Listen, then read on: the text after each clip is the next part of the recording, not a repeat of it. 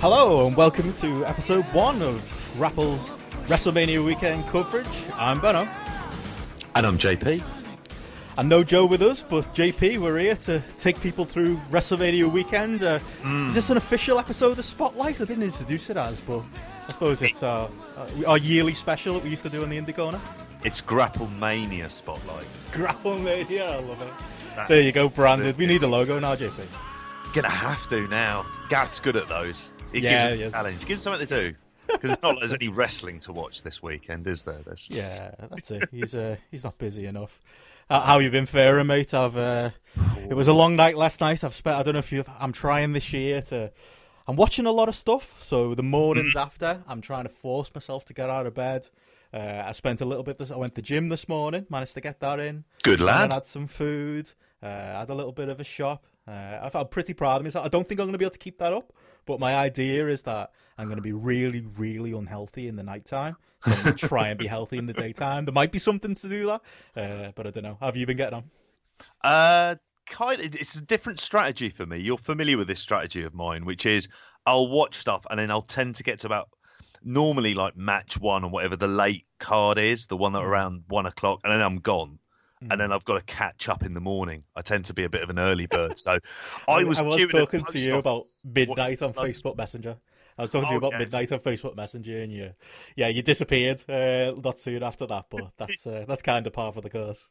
It is. It's what I do. Yeah, if I'm given a chance, I'd do it at live events if I get away with it. I'd be like Jeff Ogden going, cheeky sleep, grab some naps, grab some naps. So it ended up me watching quite a bit today. Yeah. On the Fight app as I was doing, like walking to the post office and queuing up, watching Bloodsport. I was catching up with wXw. I'm glad you said that. I don't feel so weird. I was in the shower watching that epic David Starr promo. Needs must though, mate. I mean, I stayed up a bit later than you last night. I was up till 4 in the morning, getting to the end of the WrestleCon SuperShow, which is one of the shows we're going to talk about today. And my mate Matty Edwards, who we mentioned on this show quite a bit, was calling me all kinds of names for not staying up for Impact. Impact that started at 4 in the morning our time and finished about 7. I think he made the entire thing. Even I'm not that hardcore. I can't do that these days. He's like a willing masochist. I mean, Joe referred to it in the last episode, and you have just sort of me being canary in the coal mine and sort of being a martyr for all of our wrestling. You are. But Matty Edwards watches some stuff. And he seems more than happy to take it on, or he does it completely in the face of what must be some absolute muck that he's having to. Just loves the business, mate. He does wrestling, as we all do. I mean, again, we can't say anything about anyone, JP. I mean, I've seen 5 shows so far. My weekend kind of started. I watched a little bit of the Beyond TV show that was on Fight. It came as part of the package I bought, so I wanted to just test out. I was in work the early Thursday morning, so I only watched like about 40 minutes of it. Caught the Aussie Open Beaver Boys match, which was a lot of fun. Aussie Open, I think, are a team that we're going to be hearing a lot about over this weekend. I think they're making a bit of a name. I mean, they've obviously got a name over in the UK, and they've done PWG, but I do think it's a shop window this Mania weekend for them. As you weren't doing that Wednesday, where did your viewing start last night with IndieWrestling.tv? It started with IndieWrestling.tv. I have to say, in terms of the stream and the service so far from them, I think it's been pretty good. Yeah, it's the former Powerbomb.tv, isn't it? They're now IndependentWrestling.tv, which is a bit of a long URL. I think they need to buy IW.tv or something like that. And branded that. But tell you what, I was really impressed as well. As a free trial, people might have seen I put out a calendar of all the events for WrestleMania weekend. People can thank Christ for that calendar. People can still use that. It's got your Fightbox code on it, JP. So hopefully people take advantage of that. But yeah, when I was putting that together, noted on there, independentwrestling.tv. If anyone isn't subscribed, you can get 20 days free with code Mania Week. Well worth it, and I think, yeah, you're right. They're doing it's quite a professional job so far. Yeah, I thought so. I mean, so that's where I started. Is I tried the free trial for 20 days.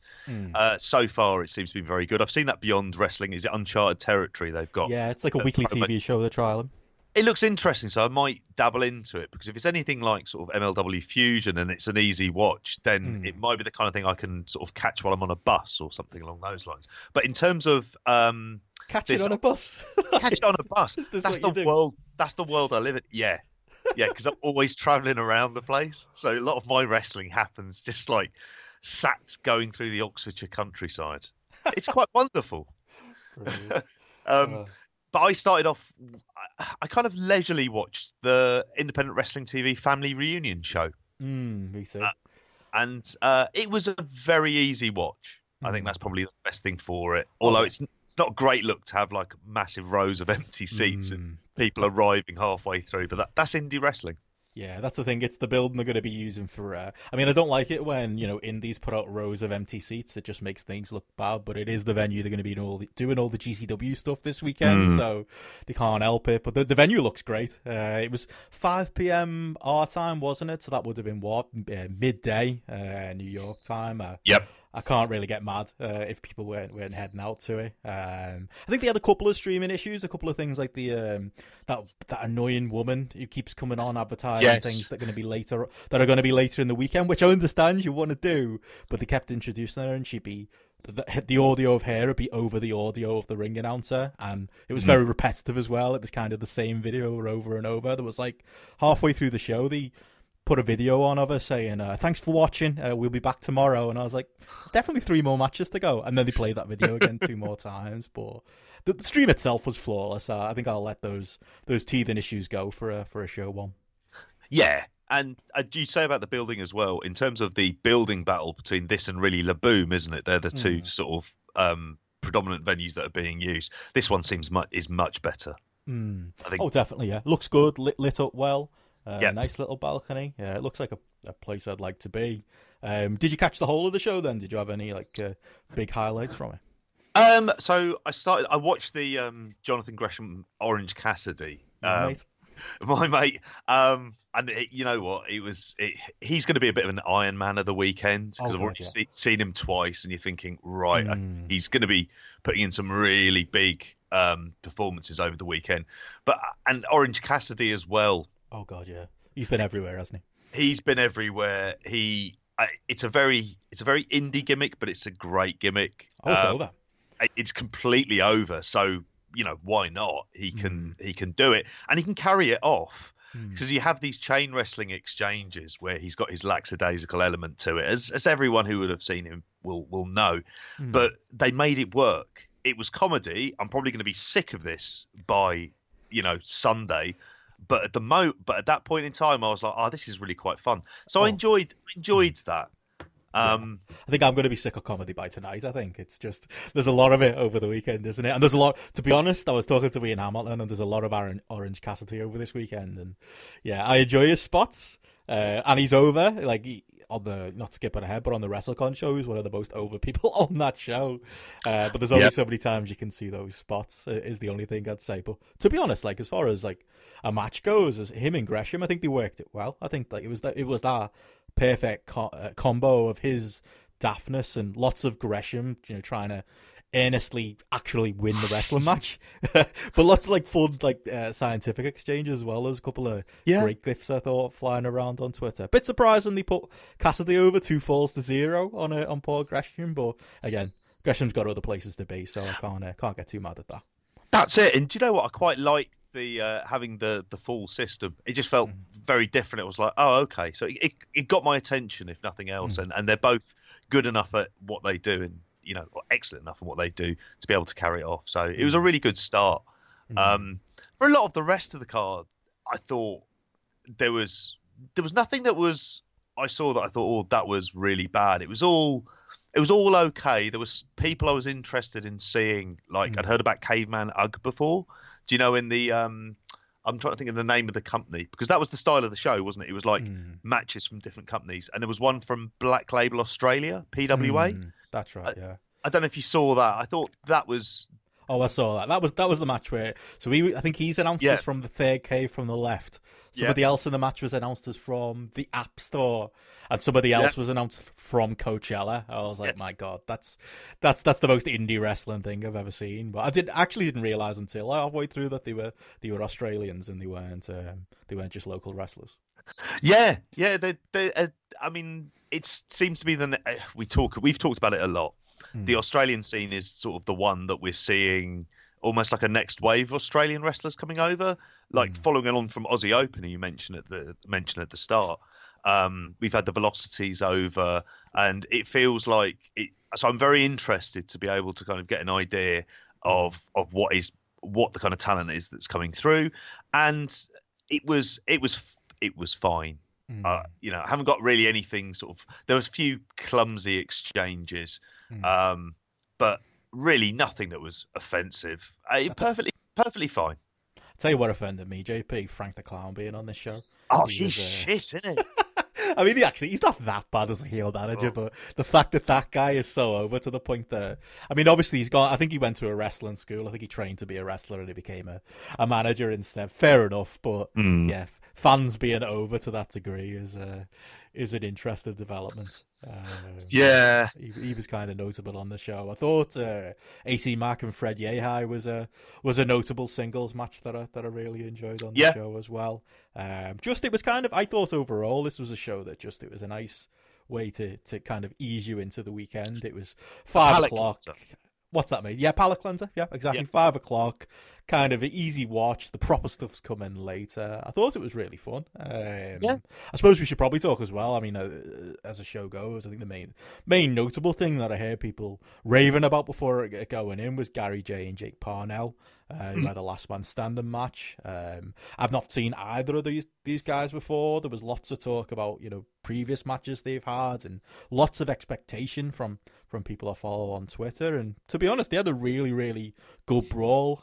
My body wasn't ready for such a brawl, using like the ring rope buckle as a weapon and all kinds of like crazy spots in there. That kind of woke me up a little bit. That was a bit of a shock to the system for so early in, but all in all, a really good match and probably the highlights of the show all in all.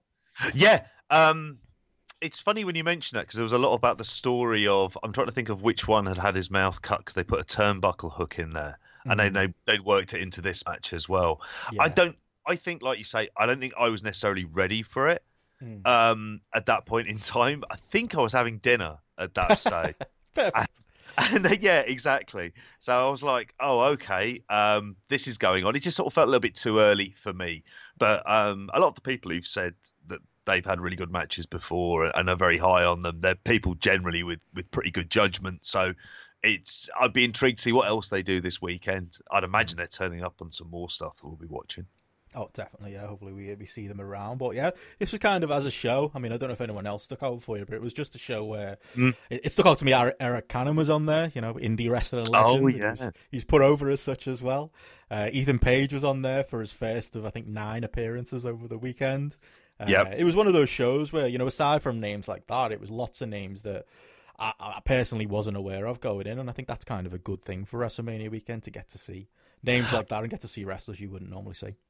Especially the American independent scene, which obviously has been really pillaged over the last few years by predominantly sort of WWE, but also other companies signing people to permanent contracts.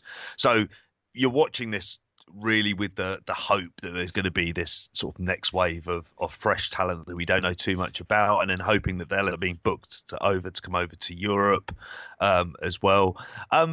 But there was someone. It's going to sound really bizarre. Do you remember the 6-man that took place in this as well? There was this really is it Sad Camp and Bryson looking at, like there was this kind of nasty 6-way scramble match. There was a guy in it called Cabana Mandan who for some reason I don't know what it was about him. He had this sort of quite bizarre look, like a sort of very, I don't know, regimented haircut, sort of. It's quite old-fashioned haircut, but he was just pulling off some great stuff in that match. Everything was so slick, and I found myself enjoying his work in particular.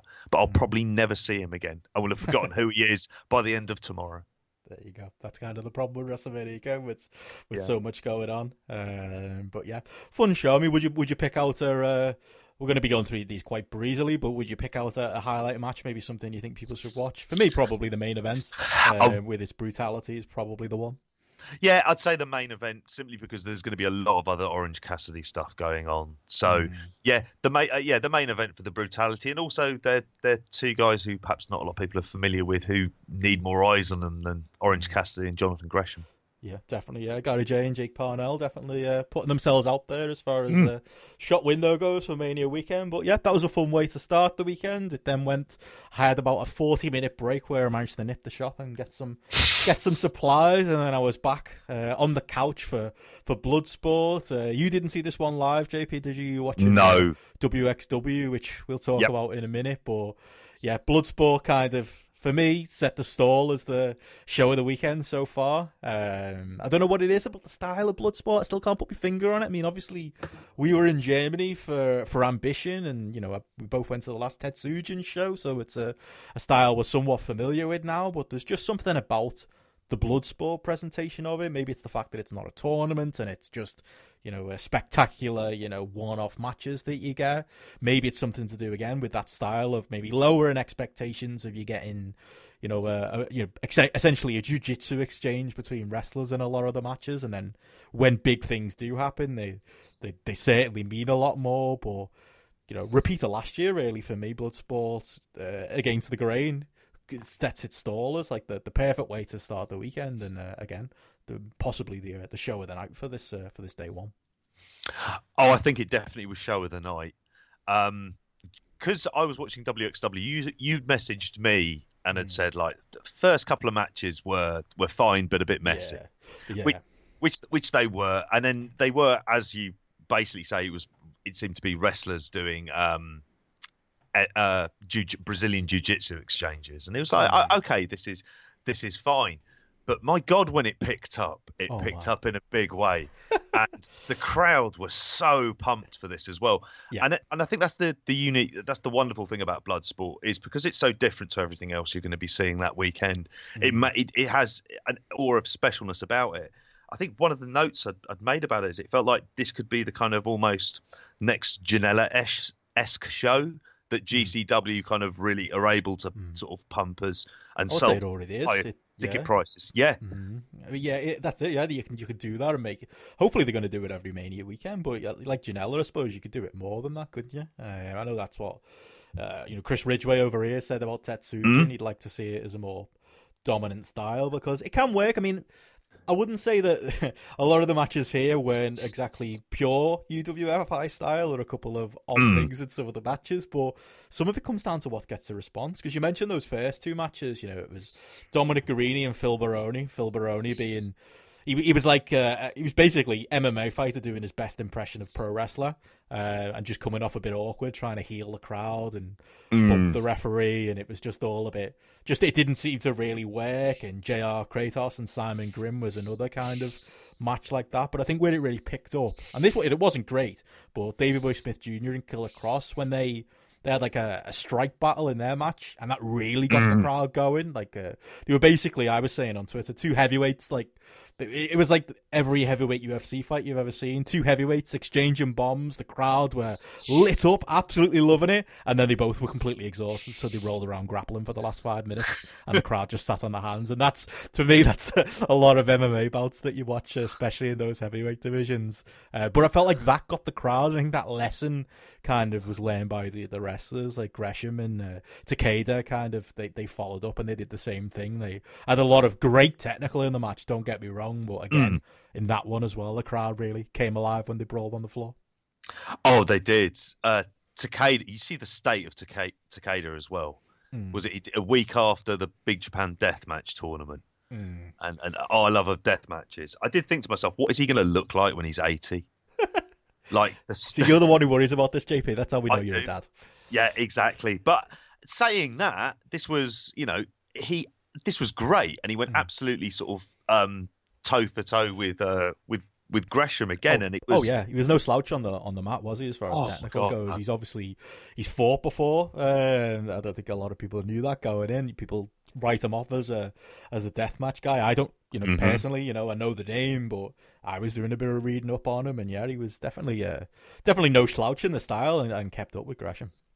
And it also as well, they used the flash finish really well in terms of the knee. And so he just like, there. And I think that in and of itself, and because that happened whenever there were those kind of finishes throughout the card, it just gave this level of unpredictability and giving things a little bit of an edge that a lot of other shows this weekend aren't really going to have. They're going to be wrestling shows as we know wrestling pretty much to be.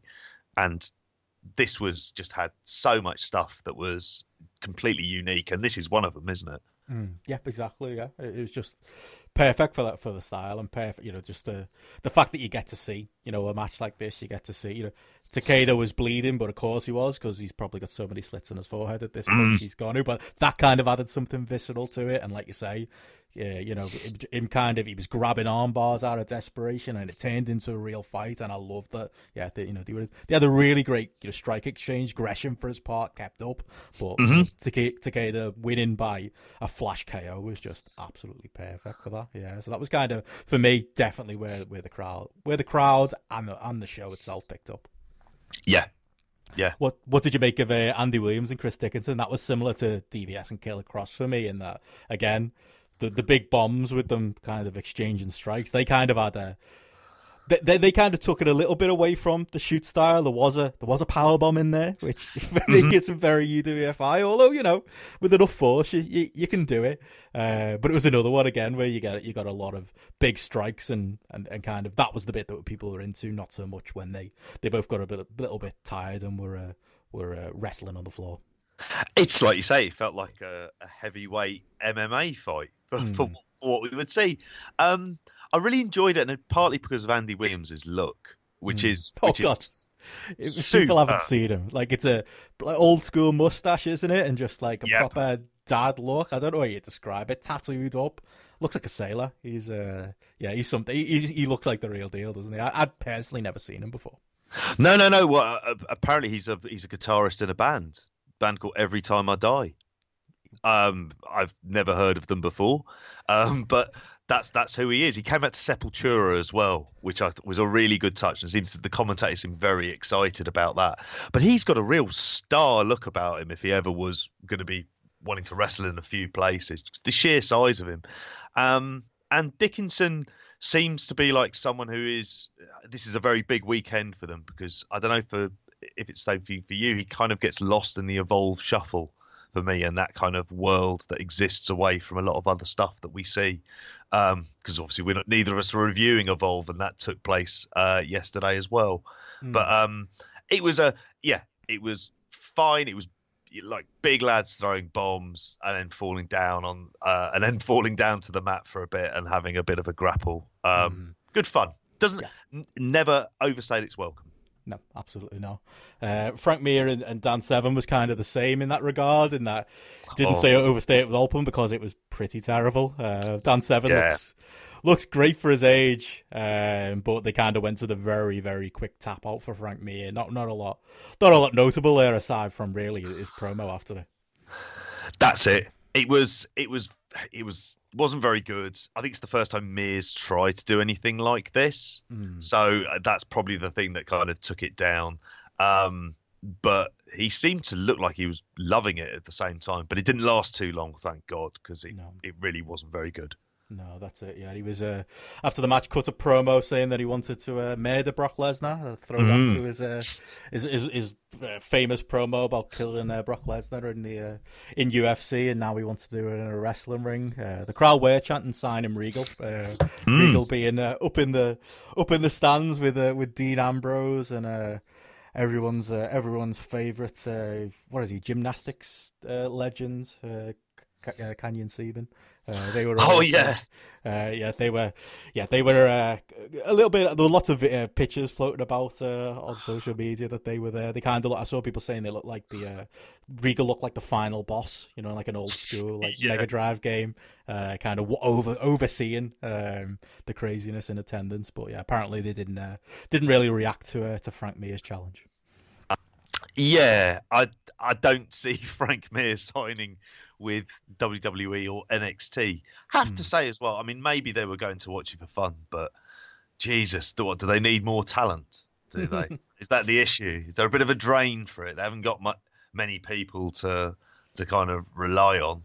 But yeah, good to see that they'll go and see this. You'd never see anything like this type of show though in WWE. It won't ever be incorporated in any way. That's it. Maybe Ambrose is thinking for when he leaves. This could be something he could be involved with next year if he's leaving. I'll be honest. I don't think he's leaving. No.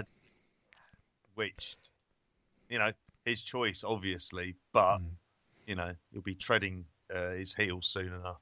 Definitely, yeah. But do you think the two last matches on this card kind of maybe could have changed his mind? Because they were kind of the two a lot of people were talking about. Tim Thatcher and Hideki Suzuki. Probably the best representation of the style of the show. There were a lot of bumps earlier in the show that kind of hurt the fact that the finish to this was just a butterfly suplex. I think if we didn't get the power bombs and the like earlier in the show, that might have had a bit more of an impact. But all in all, just a beautiful example of the style and similar to what we saw Thatcher do in Germany. That's what I thought. I thought it looked like the Ishikawa match from Ambition. And I really loved watching that live. Obviously, I wasn't there live, but I did really enjoy watching this. It really great. It's like you say, it's a style that suits Thatcher down to the ground. It's the kind of thing that if you're ever running an event like this, you need to have him in there simply because he's able not to fall on sort of wrestling tropes as such. He's able to kind of work in almost like an entirely mat-based style without having to kind of resort to what you were saying earlier on the show, the kind of pro wrestling aspects of it and pro wrestling moves.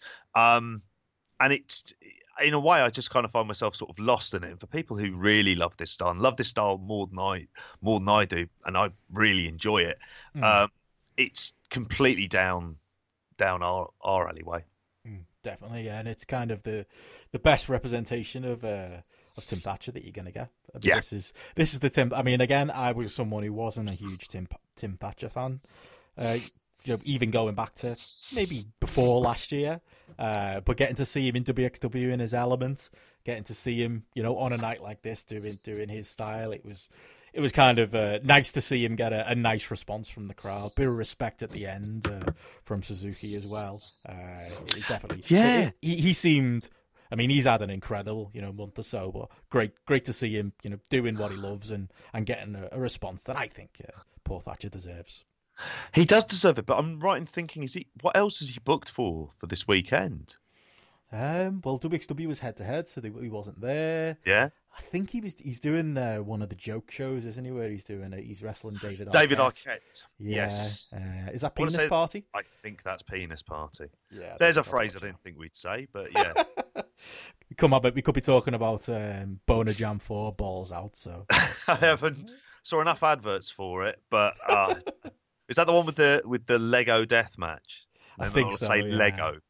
Well, again, Ian Hamilton, BackBodyDrop.com said that was actually pretty decent as a show. Did he? I don't know if I'm going to get to it or not, but yeah, there's a lot of penis-related shenanigans this weekend. Yeah, there is, and God bless Ian and Arn Furious as well, because they're going to be enduring a lot more of this than what we are.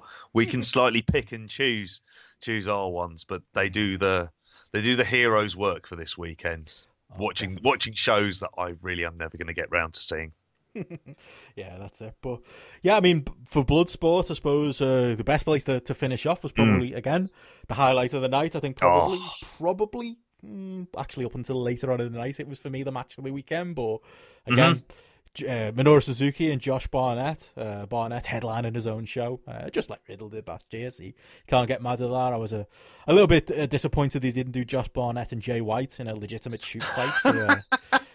to capture the heat of that exchange from the commentary desk last year. But that I would have enjoyed that too. But this was great. This was, again, for me, I mean, there's parts in the match where, it's Minoru Suzuki, so I'm not going to tell him whether it's right or wrong. Going for power drivers, grabbing chairs, doing ref bumps. These two made that work with this style. It turned into very much, a very, very pro wrestling match, but it never, other than maybe some of the chair and ref stuff, ever felt hokey or fake. It felt like a real intense fight, and yeah, for a lot of people so far, this was the match of the weekend, even if it was maybe eclipsed by one other one later on in the night for me. Yeah, yes, and I don't think it will be the match of the weekend for me by the end of it. I think there's as much the aura and atmosphere that these two create because of the legitimacy that both of them bring across as well. And the fact that when it did go into kind of just the brawling spots and when it was just the strike exchanges, like the sheer kind of force of will and the fact that he looked like the crowd were on top of them while this was going on as well. And it just added so much to it. It really did, yeah. And the crowd were... The fact that, again, it did just turn into what felt like a scrap, hard hits and, again... Hard old lads having a scrap. Yeah. The fact that, they went with the 5 more minutes stuff, but the fact that the bell originally kind of rang as they're kind of exchanging strikes and just walloping each other with elbows and forearms and headbutts, and the crowd were absolutely loving it. And it kind of, rather than leaving it there, they went to the extra 5 minutes, and I wasn't even sure if that was planned or not, but the crowd wanted it, Minoru Suzuki wanted it, and we got another 5 minutes of it, just intensity, this time ending with the two of them both having a leg lock on each other until the clock ran out. Just, absolutely. Both incredible, showcase of what the style is in its early moments, but then turning into something quite different by the end of it. One of probably the most dramatic of the matches for the night. Oh yeah, definitely the most dramatic, and certainly if you're watching this card, if you're going to watch one match on there, this is the one that really you'd have to go with. And I enjoyed what happened with the time limit stuff. I think because the card feels like an exhibition. Draws in exhibition cards like this can work fine. I'm glad they don't do a tournament format, because I think sometimes that can create kind of, I don't know, it feels like every kind of time I've ever seen a card like this, there's always a tournament sort of crowbarred into it, whereas I prefer to see just sort of one-off matches. And so the fact this went to the draw, the fact that it never let up. There was never a point during this match where I thought, oh, okay, this is quite dull. I could tell that there were points where there were breaks, but the way that both of them work the submissions and work the locks and are able to kind of maneuver out of them. And you add in the kind of hard-hitting strike exchanges into that as well, which were superb. Headbutts, I'll be honest with you, ever since Shibata, I'm terrified of seeing those in wrestling. So I'm always looked to seeing how well worked they are. And I've seen a few thrown this weekend, and I'm sort of thinking, okay, as long as nothing goes wrong with those. But yeah, a cracking match, and great to watch. Definitely, yeah, and I agree with you there. If people were going to pick out one to watch from this show, that'd be the one. But to be honest, I'd say watch the whole thing. First 2 matches aren't great. Yeah. But I think every match has got at least one moment that makes it worth watching. And again, that's what sets Bloodsport out as different. It might not be a style for everyone, but I don't know. Something about Mania Weekend brings us all together. And I haven't heard a bad word about this show. So yeah, it's certainly worth checking out if you've got any spare fight books laying around. Yeah. Would you say, just very quickly to finish up on this, would you like to see sort of one match like this on some cards that you see around the place? Just one, something that concentrates on this style. Just maybe 1-2 matches per card. What do you think? Maybe. It depends on the promotion, because it kind of reminds me of, when Ring of Honor had the Pure title? Oh, yes. You get the one Pure title match in the show where the rules of that would fit in with a Bloodsport idea. It was that you only got 3 rope breaks, and there were a couple of things. It was kind of... they went halfway in making it pure wrestling, but it was something different that you could throw on the cards. And every time a match came out, the referees had to explain the rules, and it wasn't always very popular. To be honest, even for Bloodsport, when the announcer was announcing the rules at the start, that was getting booed. So I don't know if it fits on every show, but it's something different you could offer with the right promotion. I could see it happening. Having like a pure title division or a Bloodsport division on GCW shows. That's something we talk about GCW once a year, or when a spring break happens, or a Joey Janela branded otherwise card happens. But maybe GCW shows regular could have it on, but maybe it wouldn't be. Maybe it wouldn't be as special then. So we might see the resurgence of John Walters. Oh God, yeah. You can only hope. I'll be up for that. He was last seen in Mexico doing a Trump gimmick. Yeah, that's right. Yeah. I'll be up for that, for more John Walters. But yeah, you could definitely do it. But yeah, while I was watching Bloodsport, JP, you were watching wXw. I managed at the end of Bloodsport. What I really enjoy about this weekend is that rather than being in, I'd enjoy being in New York. But jumping on trains and buses, trying to get around from arena to arena to see these different shows, it does look very stressful. I quite enjoyed the fact that I could just hit a button on Fight TV, and there I was watching the main event of wXw, Bobby Guns and Shigehiro Irie. It's pretty cool modern technology, isn't it? So I got to see that, but you got to see the whole thing. That's right. Do you want to start there with the main event, and then we'll talk about where else you saw on that yeah. card? I thought, as an overall thoughts on the cards, I would say that this is something that's really well worth watching in terms of just like an orthodox wrestling card. We talked about Bloodsport a second ago. Here's something that is very much pro wrestling, storyline driven, good use of video packages, even if, and this is a big thing that I had an issue with throughout the show, the stream kept on collapsing on me. It was at this point I started to go, the WWN live thing. I know we've spoken about this sort of stuff before, but quite often you look at some of the technical aspects of this card and it isn't really good. But the wrestling was great. Loved this main event.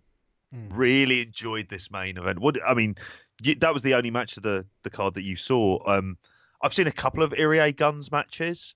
And I've enjoyed them. I'm a bit higher on Irie than what Joe is, certainly.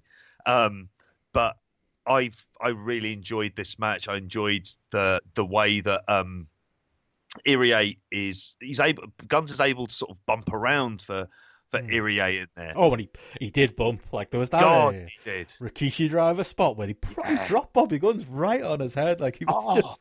There was some stiff strikes in this one and bumps. And he just sat up, didn't he? And just God. And I was worried at that point when I saw that happen. I was like, no. It was a good test for me, though, because, we go over to Germany now twice a year, and I try and fill it with wXw VOD, but, Bobby, this was an opportunity to see Bobby Guns stripped away from the chants. I know people tried to get the Guns Bobby chants going, but they didn't really pick up with too much steam, and you're kind of left with Bobby Guns, the wrestler, which, he's fine, he's good, not a world beater for me, but still here. I think he delivered something. It was something interesting. I think again, good foil for Irie, good kind of defense of his title, and being the new champion. I thought it worked for me, although it did. It is a different experience watching Bobby Guns without that wall of sound. It is, and I think you mentioned about the crowd there. There were times the night that the crowds weren't particularly great and were quite quiet, and here it felt like there were the sort of some isolated chants that had gone on, and also you got the impression that a lot of people had left towards the end to go run off to the other shows, which I think would have been probably running off to the WrestleCon show, and that somewhat doesn't help. I look at what they're doing with Bobby Guns here as it kind of feels like somewhat like traditional Japanese booking, in the sense that the first title defense is very much an establishing title defense against someone who he's already worked a few times, has had a victory over him, so has an area of credibility. Although not the audience there, a lot of them wouldn't have known any of this stuff, but for WXW viewers like me, that this is stuff that you can really pick up on. And so I knew Guns was winning. I just sort of thought I'd just put in some good performances here, and Irie has been able to sort of work good matches with a variety of opponents on his tour around Europe, and Guns is another one of those guys. He won't be over necessarily yet. It'll be interesting because of the post-match stuff, whether or not he'll appear at Spring Break at all. Because I don't know. Coming out there, that was a good moment. That was a good moment, and that's something I'm really interested to see when they do that. To have Janela over in WXW, I was quite impressed with that. I think there's some great stuff they can do in Germany for that, and imagine what they could do in terms of a Joey Janela entrance. Oh God, yeah. Urban Hella. That could be great, couldn't it? Oh yeah, definitely, especially with that theme. That's what I enjoyed. It was but two of my favorite themes in wrestling: the Robot Rock and Kavinsky of Janela. Yeah, I could imagine that. You could make a big scene with that, couldn't you? With those two big entrances. So that was definitely quite interesting. Oh yeah. What else? What else was a highlight for you from the card then, JP? I heard a lot of talk about Lucky Kid and David Starr, and a lot of talk about Aussie Open and the Workhorsemen. At time of recording, I've seen Kid and Starr. I haven't seen the Aussie Open match yet, but do you agree with the high praise those things have been getting? Oh yeah, I do. For me, they were it felt like there were three matches that really anchored this card together. And they were placed really well as well. There were other matches that were placed around them. I'll talk, I suppose, about the Aussie Open Workhorseman match, JD Drake and Anthony Henry, who I think, again, I want to say, had I seen them on Evolve? I don't know. Maybe that's the case. Everyone's in Evolve at some point or another. Seems to be a rites of passage. But I watched this thinking, okay, I haven't seen the Aussie Open Swords of Essex match from Progress. My last sort of live memory of seeing Aussie Open was at York Hall in that match with CCK. So I'm really willing them to have some really great matches, because I don't think they've kind of had, whether it's the luck at the moment to have that kind of a couple of killer matches to establish their reputation outside of the UK and European scene. And this was. It's actually started off with Mark. It seemed to be, or it was intimated that Mark Davis had forgotten the belts. He hadn't, by the way. I think it was someone in the office just hadn't brought the belts over. That was weird because they cut that promo, didn't they? Before, the obvious pre-tape promo that had them. I saw that where they actually had the belts and then they came out without them. That was it, and that was. And that was problematic. And the stream started to go really badly at the start of this for me. So I was like, oh, not again. Because there were other matches that I'd missed a bit out of. But it got really good, especially sort of last 5 minutes in particular, which is obviously a very sort of common thread throughout it. Although they'd had some really good exchanges throughout it, particularly Drake and Davis had a few big man exchanges. And Drake he's hefty, but my God, he moves. Really could move around the ring, and they look so mismatched, him and Anthony Henry. And Anthony Henry has kind of got the physique, and he's obviously sort of a lot more smaller, but a lot more agile as well. But they really clicked. Some of the double teams were fantastic as well. It made me think seeing Workhorsemen, and I may say Tag League.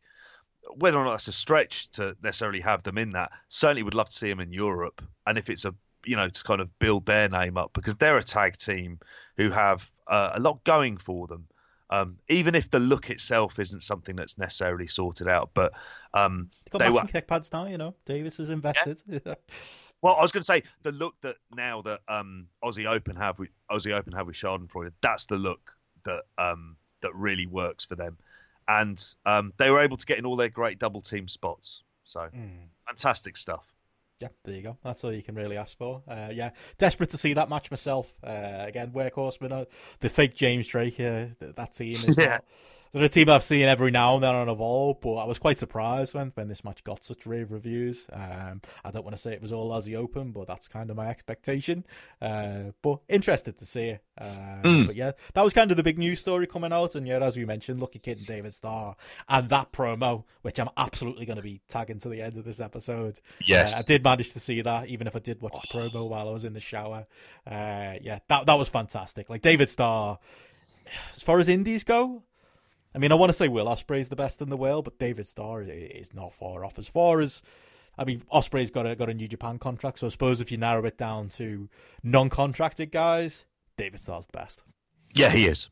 Yeah, Mm. I'm thinking a lot about this today. It's a really interesting position he's got himself into, because he feels like he is, whether you like him or whether or not you hate him, the character he Mm. has is very much the standard bearer of the independents, Mm. and it can rub some people up the wrong way.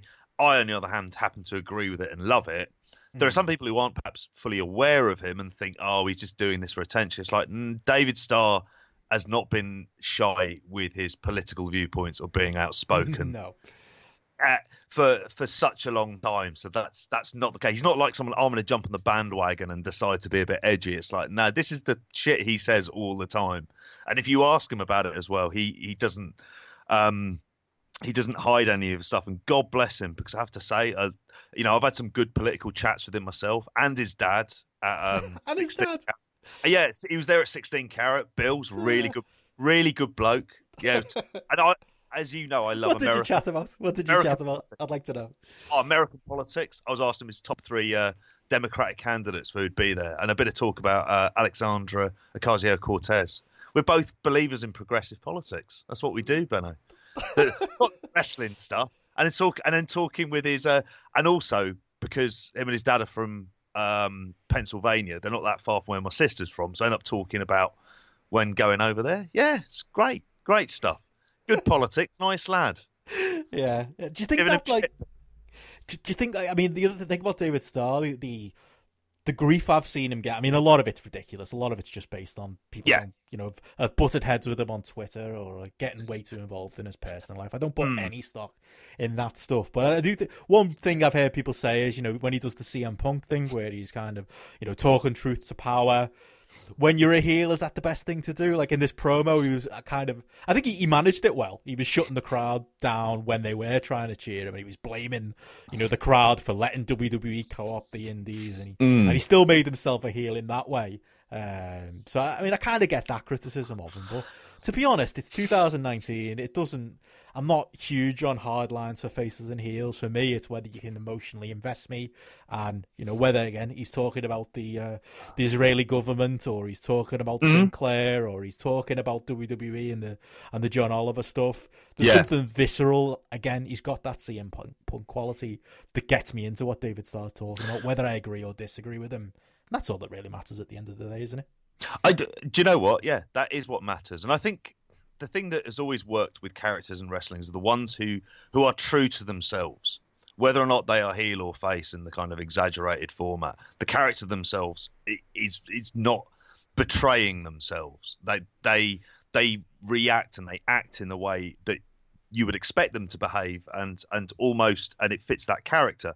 And I think what he has, in terms of the stuff he said, it's hard to get away that all of this wrestling that we're seeing over the weekend is existing in this one place because of WWE having WrestleMania there for the weekend. That's why they're in New York. And I kind of think when he says that stuff, it's hard not to agree that how many of those fans that are there are going to be going either to NXT or Mania itself, or Raw or SmackDown, or whatever God else they have on in New York that week as well. That is kind of why they're there. And he's able to play off that. And the John Oliver stuff kind of is manna from heaven for him, because the idea of the independent contractor, and me, I'm a massive John Oliver fan. That's why I say the bye. And yeah, exactly. It's a massive John Oliver fan, and I'm sorry, I don't want to sidetrack it by talking about it, other than say if you haven't seen it, see it.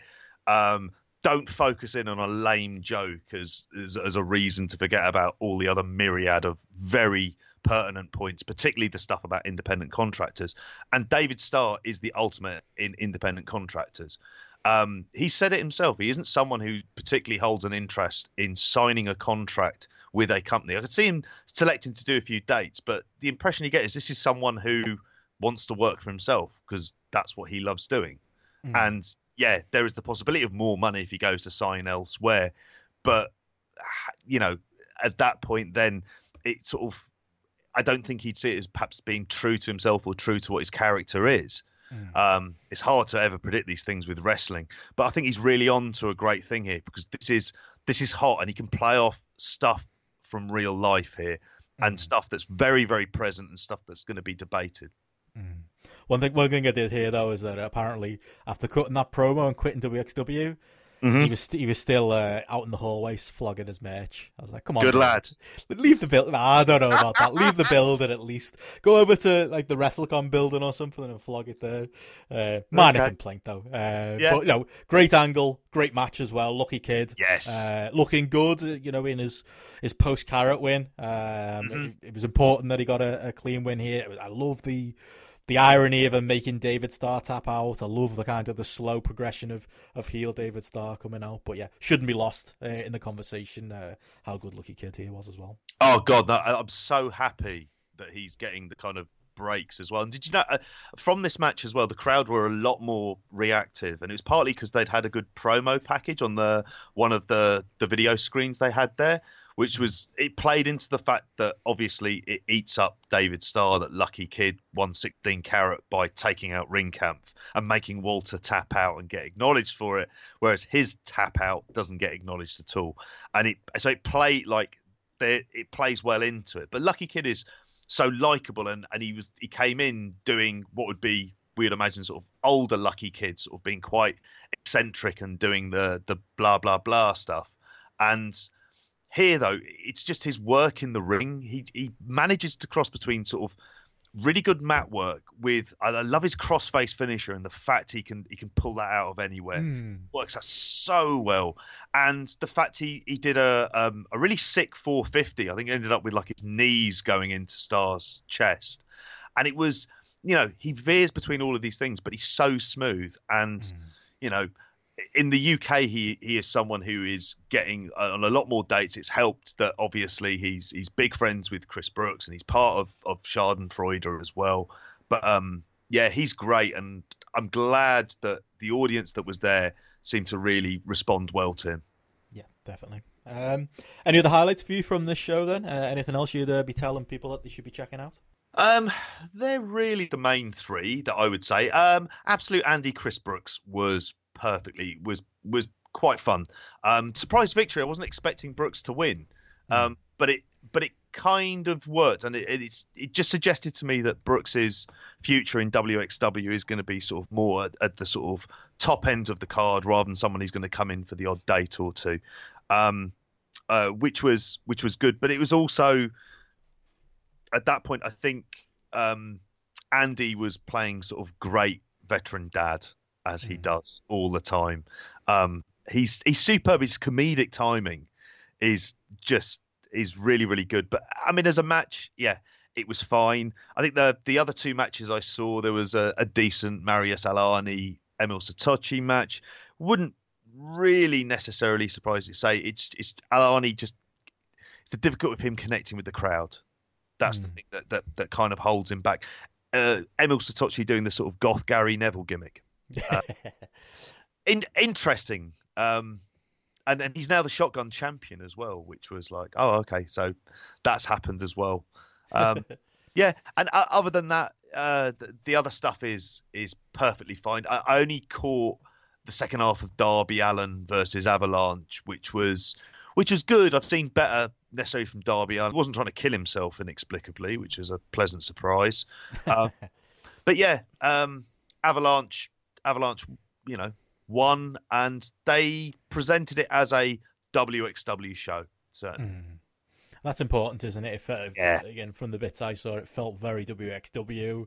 There's a DDT show I'm going to mention briefly in a bit that felt very DDT. I think that's what you want to do. You want to go out to Mania weekend and you want to present your product. I didn't think the commentary was great, but it was WXW commentary, so I'll take that. WXW ring announcer, WXW referee.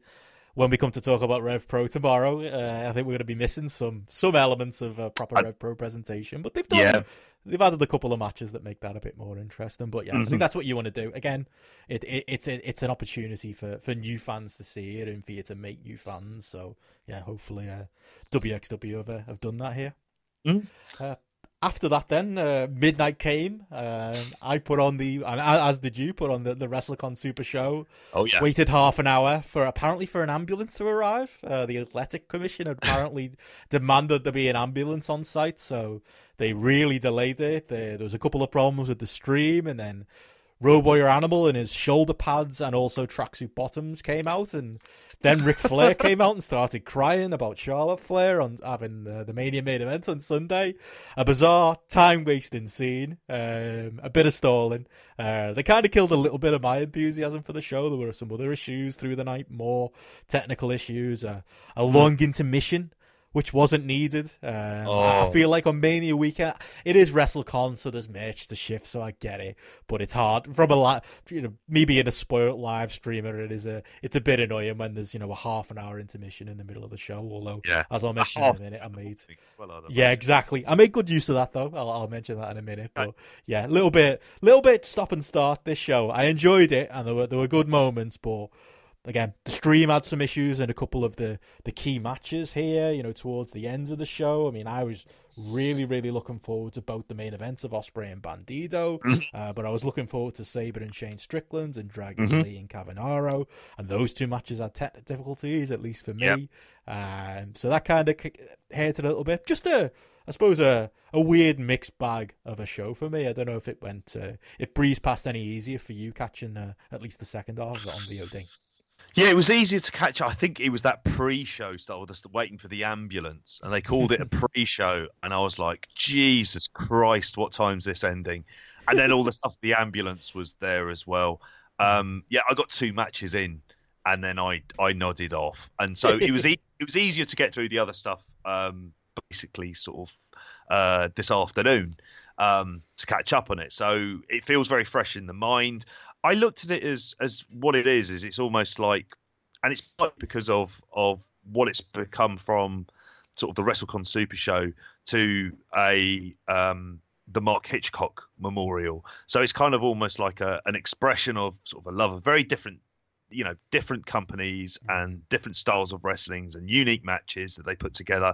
A lot more of the sort of variety show aspect that live is a card that you would think, oh, this is a great card to go and see. But perhaps there's aspects of it that is absolutely fine, but on the VOD isn't necessarily going to travel over. But I would say as a card overall, I really enjoyed it. Also going to say as well, just seeing Kevin Kelly and Excalibur on commentary, sort of with their hair, letting their hair down. I enjoy hearing both of them. Still 20 times better than any of the other commentators I've heard this week. I mean, I tell you what, JP, we complain about Brit Res commentary, but I always forget every WrestleMania weekend just how bad US indie commentary can be. These were a couple of professionals, which I really appreciated. Yeah, exactly. And they're really good at being able to just sort of get... It's because they're so relaxed and they're not necessarily talking too much about themselves. Fundamentally, it's getting over the storylines, the background. There are times where just Excalibur calls moves, and it's lovely to hear it. It's just like the name of a move. And then transitions into something else, and you're like, that's really nice. It feels lovely and refreshing. It isn't shouting. You can hear the crowd. It's not overbearing, and they're able to kind of transition in and out of that. And Kevin Kelly, I mean, having met him once, he's a really nice guy. He is what you imagine him to be, which is a really nice, friendly guy. And he seems very, very easy to get on with. And I think it works here. It's a very sort of easygoing partnership they have. To be honest, I prefer to see Excalibur doing the New Japan commentary, which I think he is on Saturday, than Don Callis. Truth be told, I'd be much happier hearing him there. Definitely, yeah. I think he's the man for the job. But I guess we'll see with his AEW connections now. Yeah. But yeah, I mean, one thing you mentioned there that we probably shouldn't get lost. It was the March Hitchcock Memorial show. Joe, who usually does our spotlight shows with him, did know Mark, and he mentioned at the time that he died when we recorded on Indie Corner, about him and some memories of him. It was really nice, wasn't it, at the start of the show? Although they were, killing a bit of time when they managed to, have some really nice video. They had his family in the ring as well. I thought that was a really nice touch, and really, he's not a name that publicly people would know, so they could have got away with, maybe not going this far, but naming the show after him, and as Joe has said, a show and a company that means so much that meant so much to him. Really classy move to do. So I Did you ever meet him? No. I mean, he ran in a lot of the same circles of some of mine and Joe's mutual friends, but unfortunately, I never had the pleasure. But yeah, it did sound like everyone who has met him had a lot of good things to say. Yeah, got to meet him once at a Progress show. He was over with his another friend of his and Joe's, Jacob, and they were off doing sort of a week of shows in the UK. It's a really lovely bloke. Big wrestling fan, really knew his stuff. Big PWG fan. A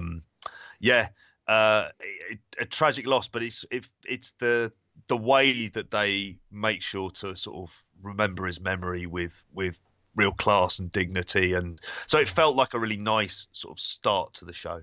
Yeah, definitely, really nice. So JP, what were your highlights of this one? I'm desperate to talk about it, so I'm going straight to the main event. Was the highlight for me. Will Ospreay and Bandido. This was, again, I mentioned earlier that Minoru Suzuki and Josh Barnett might have had my match of the weekend so far if it wasn't for something, and it was this. It was everything I wanted it to be. It didn't. I'm not calling it a 5-star match by any means, but it was a perfect example of the style that both of these men do. Ospreay right to it from the bell. Oh, that was so good. That flurry of offense. Rather slow build can work sometimes, but a dream match like this, I love that, going straight to it, hitting the Spanish fly, the space flying tiger drop, and then Bandido coming back and essentially doing the same combination to him, but just in his own versions. Just great back and forth. They brought out all the big guns. It took all kinds for Ospreay to eventually beat Bandido. He seems to be a huge fan of Bandido himself from the promo afterwards. This thing was, again, it's everything you can imagine in your head a match between these two would be. Maybe a off WrestleMania weekend, they might have gone even further. But as far as WrestleMania weekend matches go, this was out of the very top draw for me. Oh, yeah. If I was Ring of Honor, this is a match I'll be trying to get on one of their shows to be able to have a rematch of that again, because I loved this. This was superb. Like I say, from that bit at the start where they just sort of Ospreay went hell for leather, to Bandido responding to it, to Bandido doing a one-handed press slam into the power bomb. I don't know if you got the impression, and it's going to sound rather crazy, but it was like Ospreay has kind of managed to work into a slightly more tempered style, but without losing anything that makes him unique, and that's really good to see. But yeah, loved it, and the fact that what was it? He hits the before the Stormbreaker. He sort of hit the Oscar. Hit the Oz Cutter, and then he kicks out and straight into the Oz Cut. It just sort of had real pace and tempo, and like you say, didn't have a drawn out beginning, which is going to become, a theme probably of the weekend, and we're going to get quite used to sort of 10 minutes of a feeling out process. But none of it. They were just balls to the wall. Great stuff. That's what I loved about it, and that's why I, at the start I said this show was a mixed bag, because that was like the high end, the incredible, perfectly timed, perfectly paced for me match for this weekend. Pentagon and Phoenix did a similar job. They were like the second match on the card. They did 10 minutes of spots because they were both off to work 2 more matches that same night. They were supposed to be doing great couple of lads, aren't they? They're the best. They were supposed to be doing a tag team invitational match, and I think that some people were unreasonably expecting the Young Bucks to come out, but instead they wrestled each other, which is fine by me. You're always going to get like at least a 4-star match between these two, similar to Ospreay and Bandido. Lots of crazy spots. There's a back body drop into a powerbomb that the Pentagon did at one point. Just absolutely Phoenix nuts. Running along the rope and kicking him in the face. Yeah, yes. Perfect. Again, they've got other places to be. We've got other things to watch. That's what you want on a WrestleMania weekend. You want these sub 10-minute awesome matches. That's all I want out of this big weekender. Yeah, exactly. Perfectly happy to see this. We're going to see them loads over the weekend. One of the things that the other cards aren't going to be offering is Phoenix versus Penta. And actually, I think what I like about Phoenix versus Penta is the result. Phoenix won, and I wasn't necessarily expecting that, and I really enjoyed that. There is an element of doubt there, because it's not like they don't want to put the other one over, do they? They don't seem that bothered about that. That's it. I mean, Pentagon's obviously the biggest star of the Williams two. Sisters. It's like the Williams really going for it. It's like, but we never really got that. Yeah, that's it. Pentagon's obviously the biggest star of the two, but I think it's the right thing to put Phoenix over, because I don't know how at this point he's still underrated, but he still feels underrated as a guy. Oh. Was one of the better wrestlers in the world. We were raving about him after Carrot. Nice to see him give us put his brother over. No politics there, but exactly what you want. I thought that was great. I thought there was a Robbie Eagles, Flamita, Ares match, which again, nutty spots. Ares trying to kill himself on that nasty looking step up Spanish fly and that nasty looking dive to the outside. You talk about trying to make a name for yourself on WrestleMania weekend. He certainly tried. Yeah, he did. That kind of when I saw that today, I was like, oh my god! It was scary. I like Robbie Eagles. He's someone I'd like to see a bit more of. I know his kind of appearances in New Japan are quite sporadic. Flamita, good, but has sort of stalled where Bandido has gone on, hasn't he? At this stage, but again, he's gonna be all over the place this weekend. Yeah, definitely going to see a lot more of him. But yeah, I thought that was fun. I think they were the positives of the show. I think the negatives were it was cool to see Jushin Liger, X-Pac, and Hurricane team up. I thought the Revolt team did a good job of healing. Caleb Conley, Jake Manning, Zane Riley did a solid job, but went far too long. I thought the 6-man I was ready to go to bed. JP, it was getting towards 4 a.m, and so Colin sent to come out and cut a promo, and I was just like, oh, for God's sake. And then they took about 40 minutes. I enjoyed, again, we mentioned Orange Cassidy earlier. I enjoy his comedy. Seeing it for the second time in the night, it was a bit like, okay, come on, lads, let's go home. This could be done in 5-10 minutes. I think for me, that was very much the negative of the show, that there were a couple of matches like that went a bit too long. It was too long. It was easier for me to watch today. And again, it was just kind of, having seen Orange Cassidy the day before, I'd had a bit of an Orange Cassidy break to then get into this. And, you know, SCU, it's lovely to see them having this kind of big run at a point when no one was really expecting it, certainly from Daniels and Kazarian. But for you, I can completely understand what you're thinking, how long this is going on for. All the kind of Scott Hall stuff, which was... I couldn't quite understand. God, Trent Beretta looks jacked, doesn't he? I don't mind that stuff. Hall in like 1990 as the Diamond Stud. Yeah, yeah, that's exactly. He's going for Scott Hall 96, but yeah, I think that might be a bit more accurate. Yeah, I don't mind that stuff. I'm just not an SCU fan. I think at the end of the day, I'm not a fan of long matches on Mania weekend. I don't see anything in Scorpio Sky. I enjoyed Kazarian and Daniels when they were a comedy team in Impact, but they've got the catchphrase over on being the elite, so they get this creative license, don't they? So I can't get too mad at it. I don't mind them as much as you do, but I don't often really. I see them predominantly on being the elite, and it's sort of perfectly fine. Like you say, they've gotten over on that. Yeah, exactly. Not everything in wrestling has to be for me. I can understand. I can take that. But at that time of the morning, that's hard bloody work. Any thoughts on the rest of the card? I suppose the other two big matches, Dragon Lee and Cavanero, and Zack Sabre and Shane Strickland. Oh, I didn't see him. Oh, Cavanero, Dragon Lee, like. I didn't see it. When I went back to it, still not working on the stream. Yeah, most of it wasn't working, wasn't up there. The fact that they all threw money in at the end would suggest that it must have been decent. I was getting so annoyed. So I was sat. Sakes. Yeah. I was sat there in the early hours trying to refresh the stream and get it going, and you're right, I turned it back on too. Apparently, a great match just happened. Yeah, based on the money of the ring. That's a bit of a shame. I suppose any other highlights then from what you could watch from the VOD that's been thrown? Like you say about Strickland Sabre, that one seemed to work. I thought it was very good. Thought it was. I did enjoy it. I think, this is Strickland's last kind of big weekend before he reports to Orlando, isn't it, basically? And I thought that was perfectly fine. There was that weird match as well with Puma King. Was it Samantha Heights, DJZ and Tajiri as the team together versus Sammy Guevara and LAX, which was... fine, very silly. I think the fact that LAX would just, particularly Ortiz, was happy to work with Tajiri, who ended up spraying him in the face, and getting the victory. The other stuff, it was fine. It was there. one thing I did think was strange, having Tass Young and Chris Roberts sort of all over this show. Yeah, that was weird, wasn't it? Yeah, I was like, oh, okay, they're doing refereeing here. Well, Roberts, I understand because he's part of, the Rev Pro show is part of WrestleCon, but WXW is a whole separate thing, isn't it? So yeah, Taz has come across town specifically for this booking. Maybe another referee let them down or something. But yeah, I did think that was a bit odd when just out of the corner of my eye, I saw a WXW ref uniform. Yeah, exactly. It's a good ref uniform they have as well. It's top quality stuff. Yeah.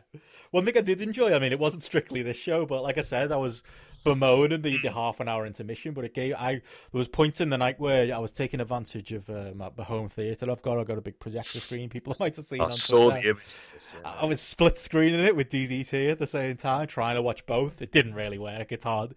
I don't know how these when they do match of the day, I think that's how they get ready for it. The match of the day pundits, they've got like 8 matches on the go at once.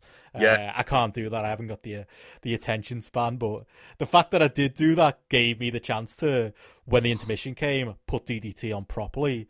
And I heard rave reviews about the DDT show, but the intermission was perfectly timed for the Weapon Rumble match.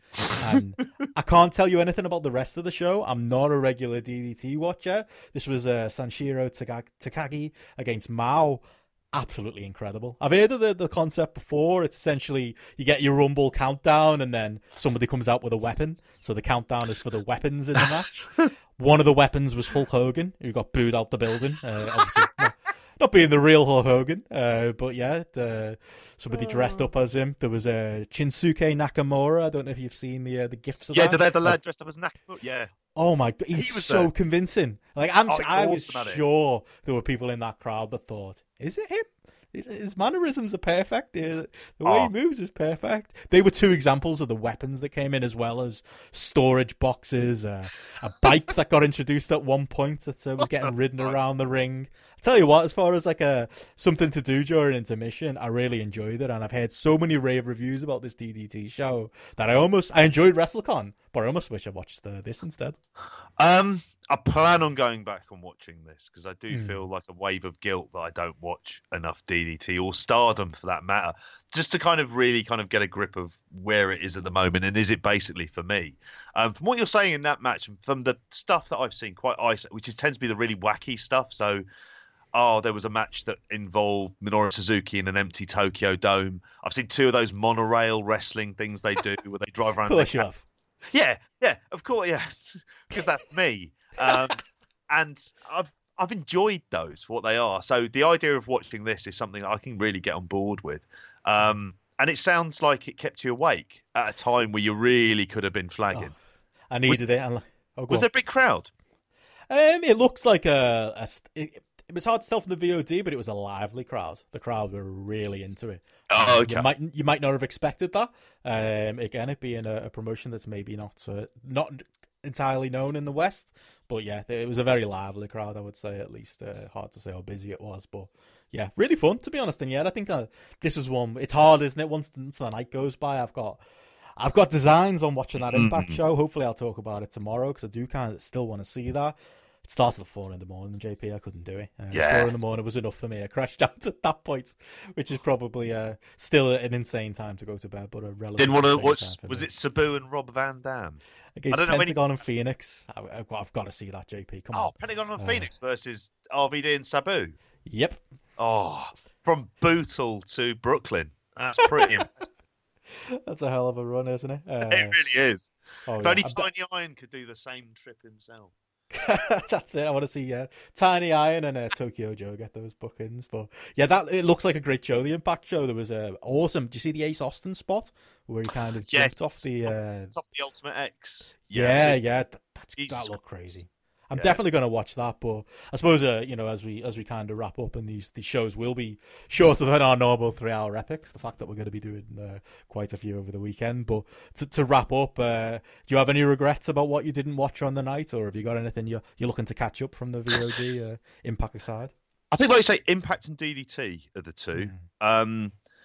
I know you've Boner Jam 4. I don't think I'm ever going to get round to seeing. I don't quite see how the Look, Ian Hamilton said it's good, so blame Ian Hamilton. Blame BackBodyDrop.com. I mean, he does God's work when it comes to this stuff, but I think that's a stretch too far for me. It's more about being able to watch from today. So we're sort of, as we record this, we're not seeing. Was it WrestleCon US versus the World? I think. Yeah, that's happening right now. Yeah, there is. We're kind of waiting really for in Rev Pro. Although I think we're both in other ways going to try and take a non-wrestling break at some point. Yours, it's a bit more painful for you, but it's Liverpool Southampton tonight. Going round.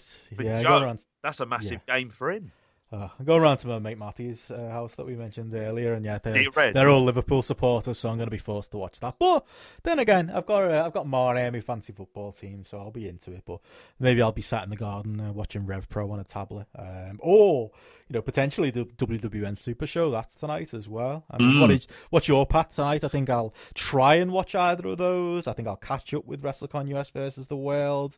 Definitely going to be watching TakeOver. Still annoyed that Janela's spring break's happening at the same time as TakeOver. Well, an hour into TakeOver, maybe I'll catch the end of that after TakeOver.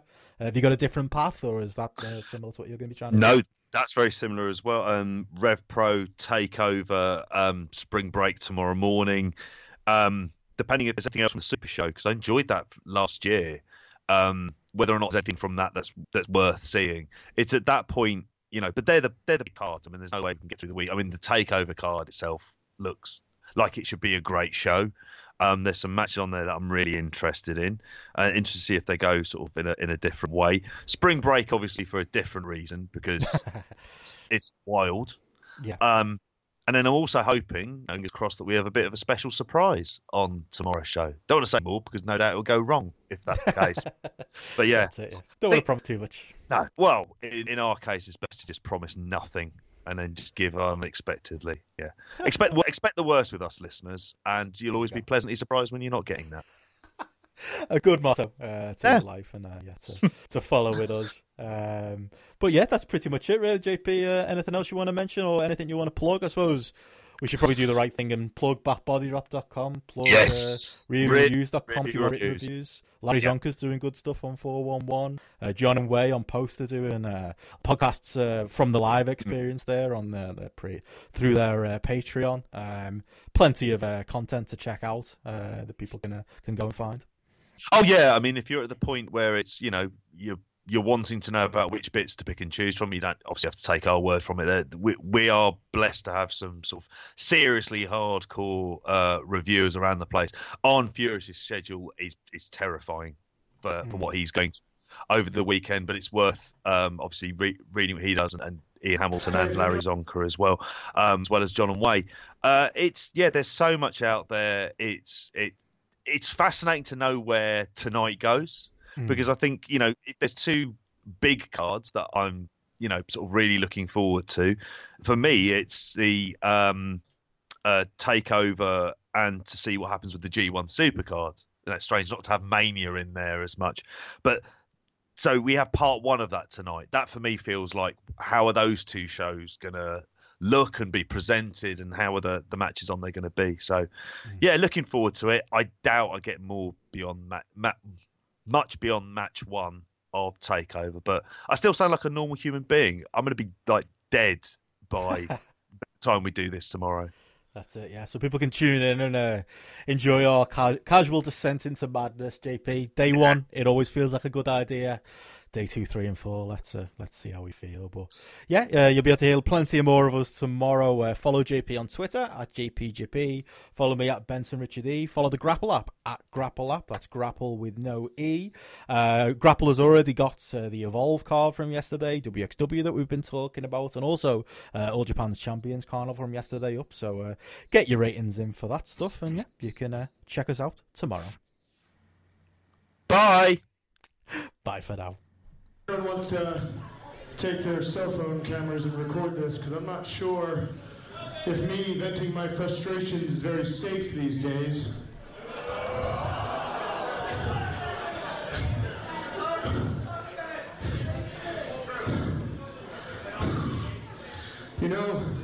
I got here early and I watched the previous show here on WWE Live, and I have to tell you, I'm kind of disgusted.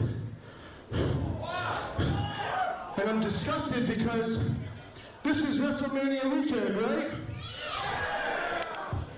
But WrestleMania and Access and all those are supposed to belong to that evil corporation, aren't they?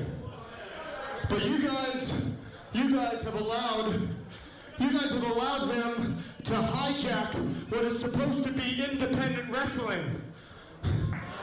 You guys have allowed the people who are trying to monopolize this business into our world. And that's exactly what I am. I am independent. And there's a reason why certain cowards don't show up on shows like this. Certain cowards who tapped out to me at 16 karat gold. Certain cowards who refuse to wrestle me again because they know that I will beat them.